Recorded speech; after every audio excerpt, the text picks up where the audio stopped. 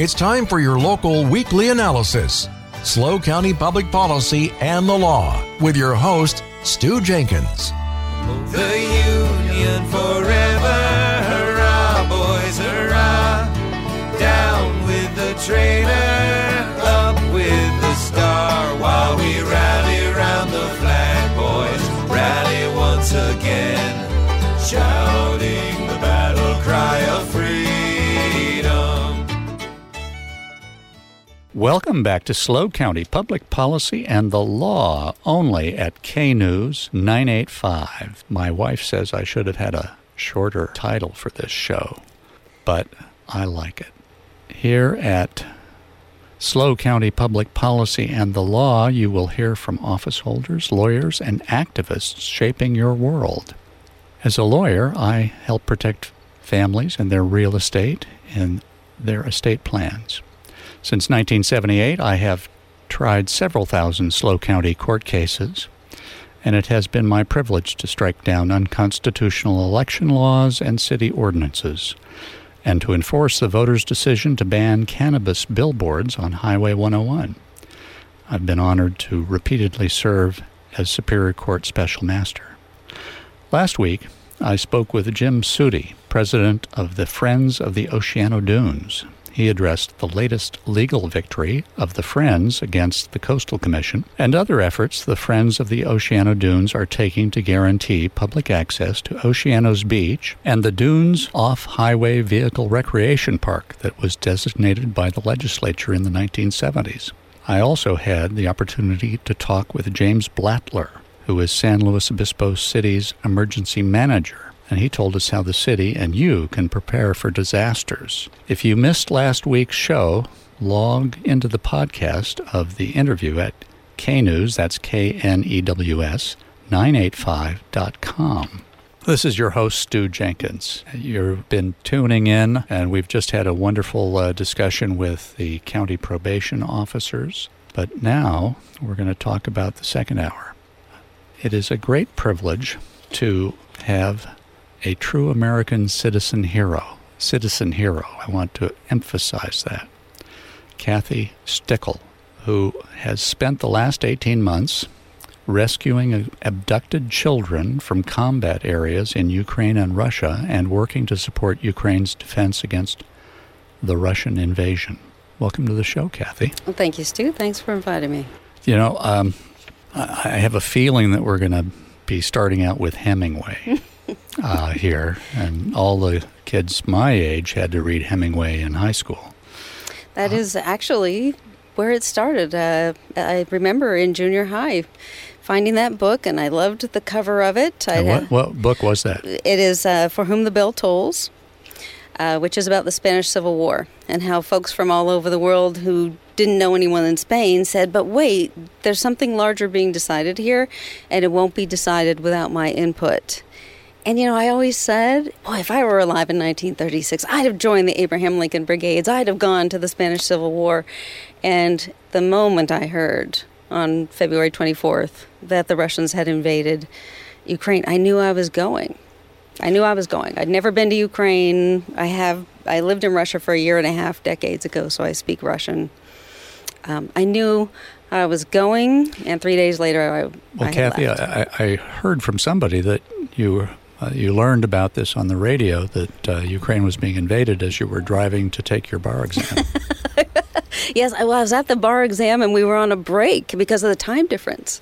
And looked at it, and there it was. They were invading, and I knew it was real, and I knew they would again try to wipe out all the Ukrainians. I take it you didn't pass the bar exam that time. I did not. I've passed New York, but I didn't pass this one.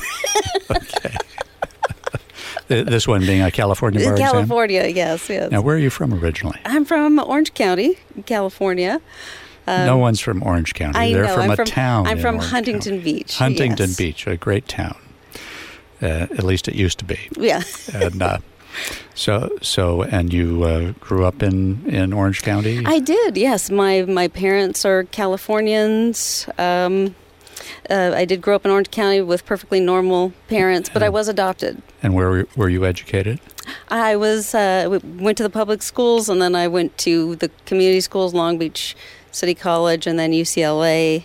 But a lot has to do with just your DNA. My family is the calmest, kindest people. Now, when you'd you ever say you meet. were adopted, were you adopted from Ukraine or No, from I over was there? I was adopted from Orange County and Okay. never really thought of meeting my birth family. I have met them in the past several years, and now we're all wonderful friends. But we would have known I was adopted from the start just because my siblings are tall and quiet and they never go anywhere.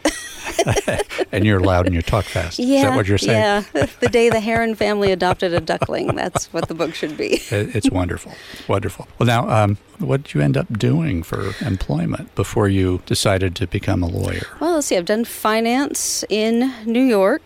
I worked in the national parks. I decided I wanted to have a life of short stories, not a novel, and tried different things as I moved around. I came back to California to take care of my folks when my dad, became disabled, taking turns with my siblings. That brought me back to California. He passed in the fall of 2020, and I knew I was, it was time for a life reboot. Okay. And I did notice, I was reading The Stars and Stripes, and they had an article about you, and they mentioned that you were a former Army reservist. Yes. How'd you get?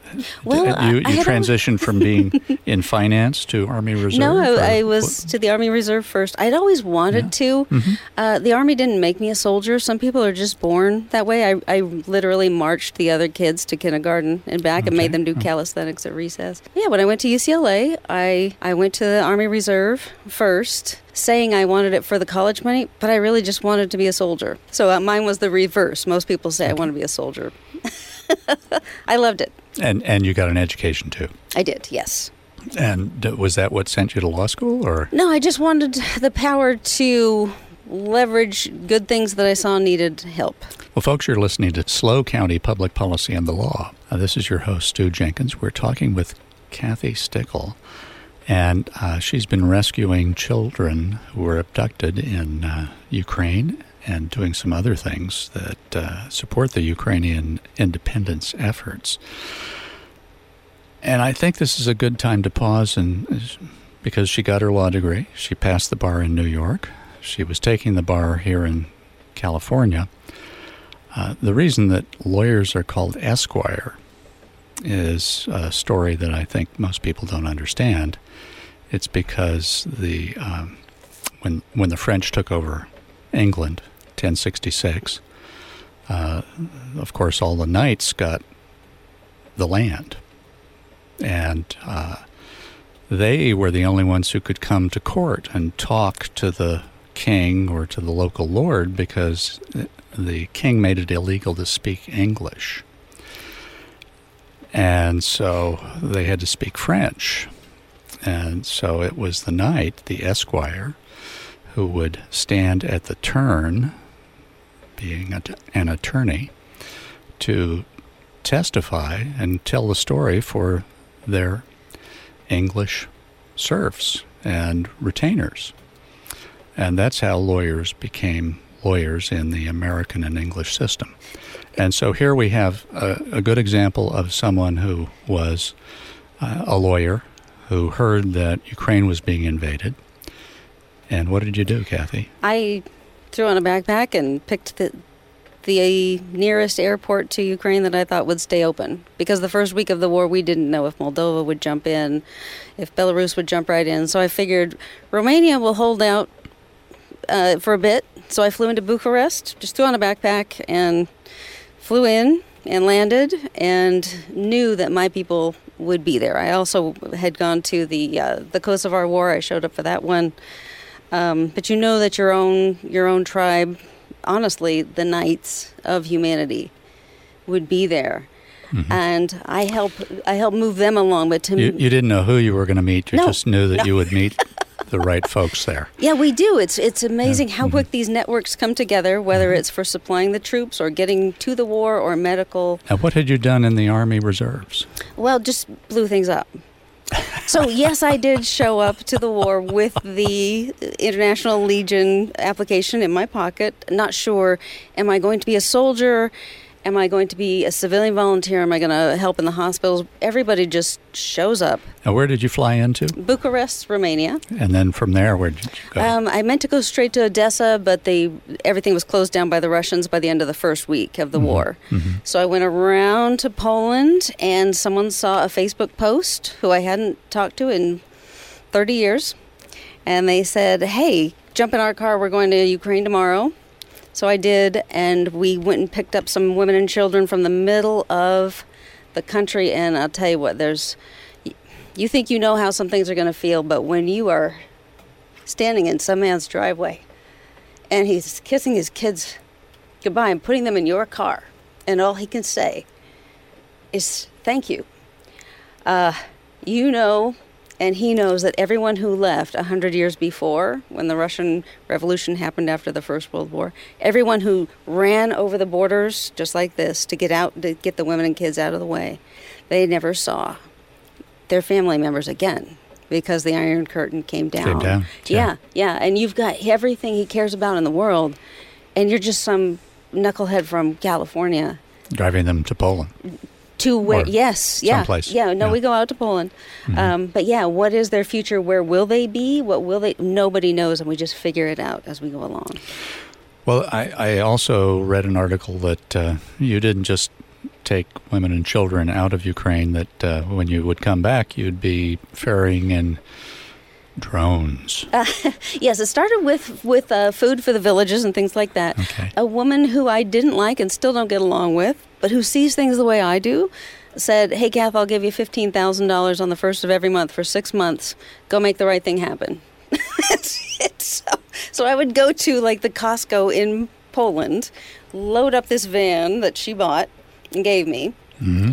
and drive it into Ukraine, drive it out to the villages, because I figured people in the big cities have resources they can pool. We're going to be the people who pulls people off those back roads in the villages and gets the food out to the shut-ins, to the old folks.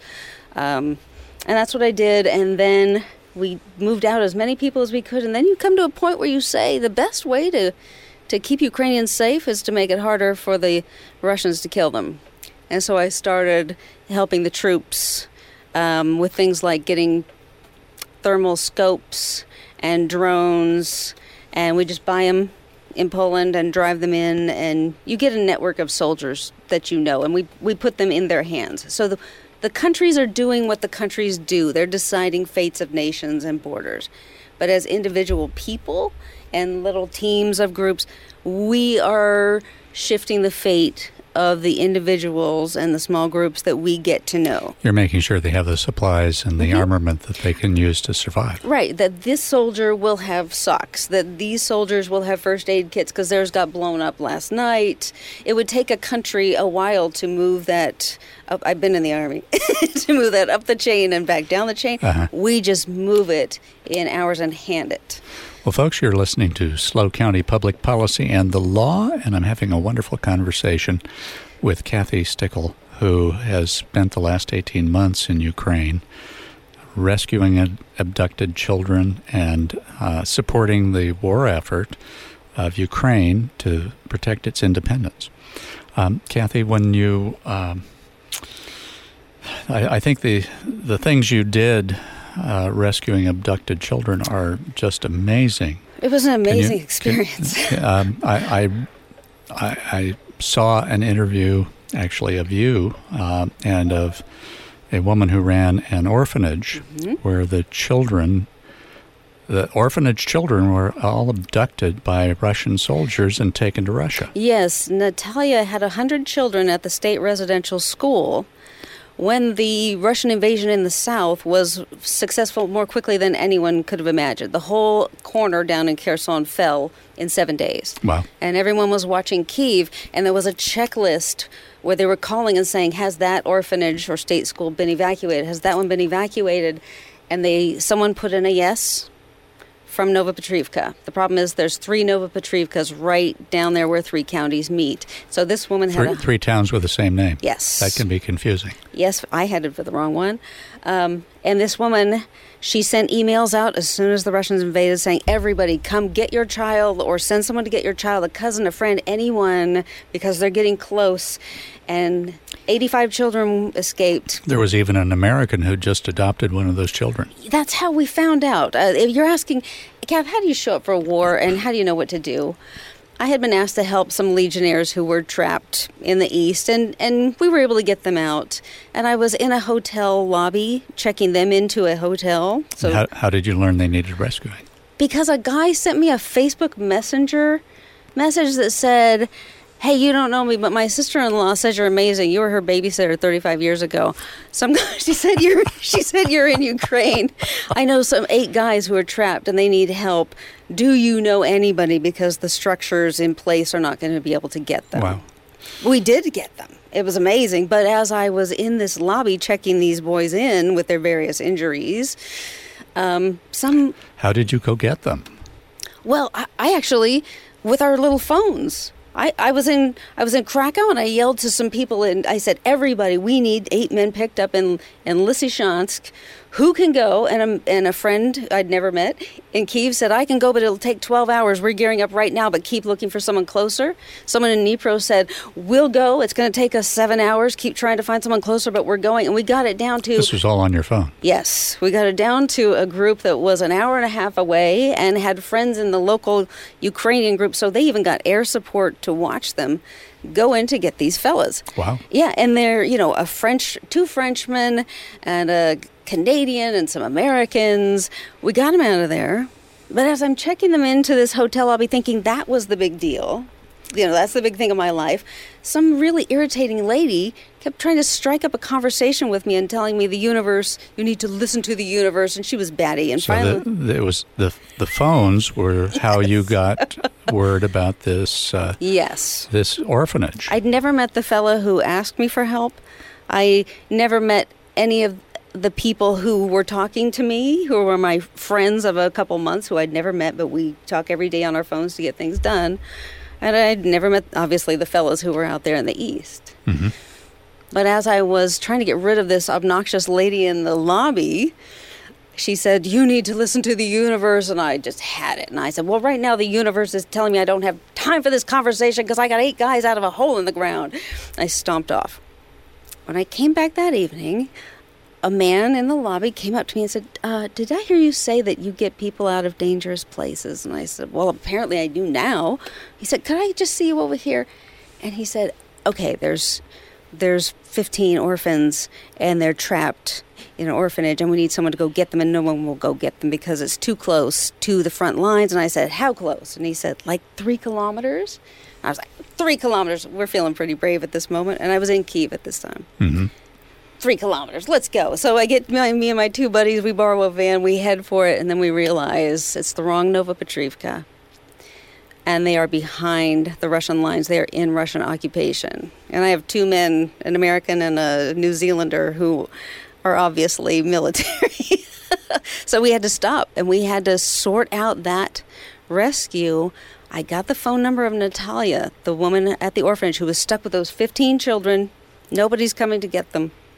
Well, ultimately, the Russians took those 15 children. They did, yes. We were communicating and helping and having people check on her from above, literally from trees, from rooftops, for a couple months. And then in August, the children were moved by the Russians east as the Russians fell back, because our plan was we can't run in and shoot all the Russians and rescue the kids because it's too dangerous for the kids.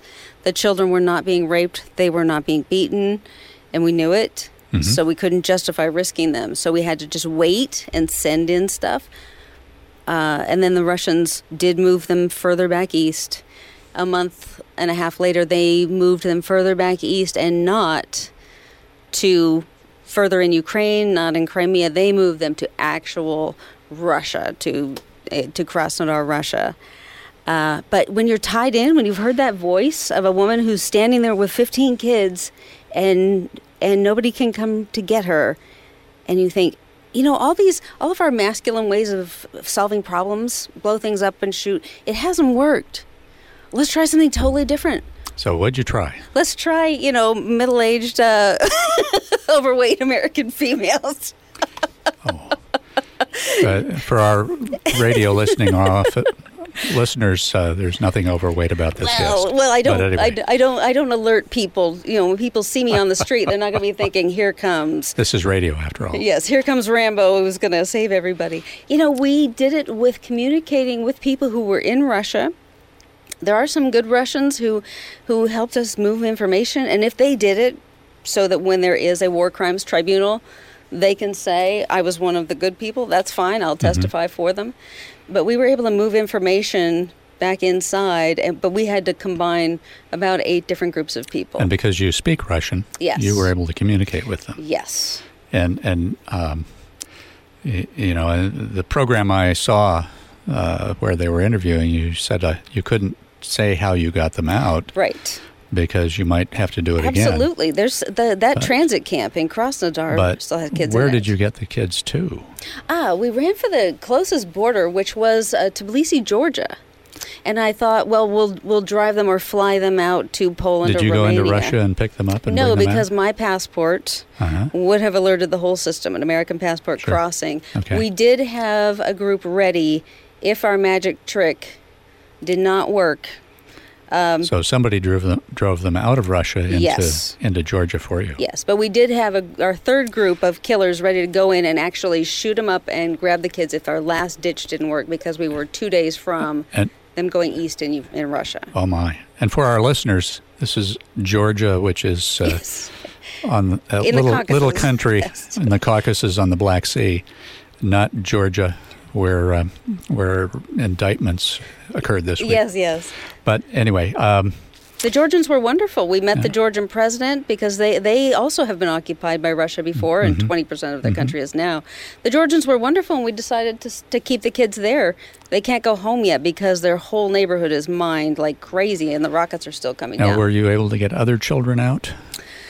I did not, because I ended up living with those kids for 4.5 months in Tbilisi, Georgia. No one would rent a house to a lady with 15 kids who's Ukrainian and had, Okay. But there are groups now But organized. they'd rent to an American who had 15 kids. Absolutely. It's nice to have the company card. Yeah. And there are groups who are getting kids out about every week and a half. Uh-huh. And same thing. We don't talk about how we do it. If you do it face to face. It's still working. You've had a special connection to Odessa, but we're going to talk about that on the other side because we're coming up on a news break. Folks, stay tuned to SLO County Public Policy and the Law. We'll talk to you with Kathy Stickel about Ukraine right after this break.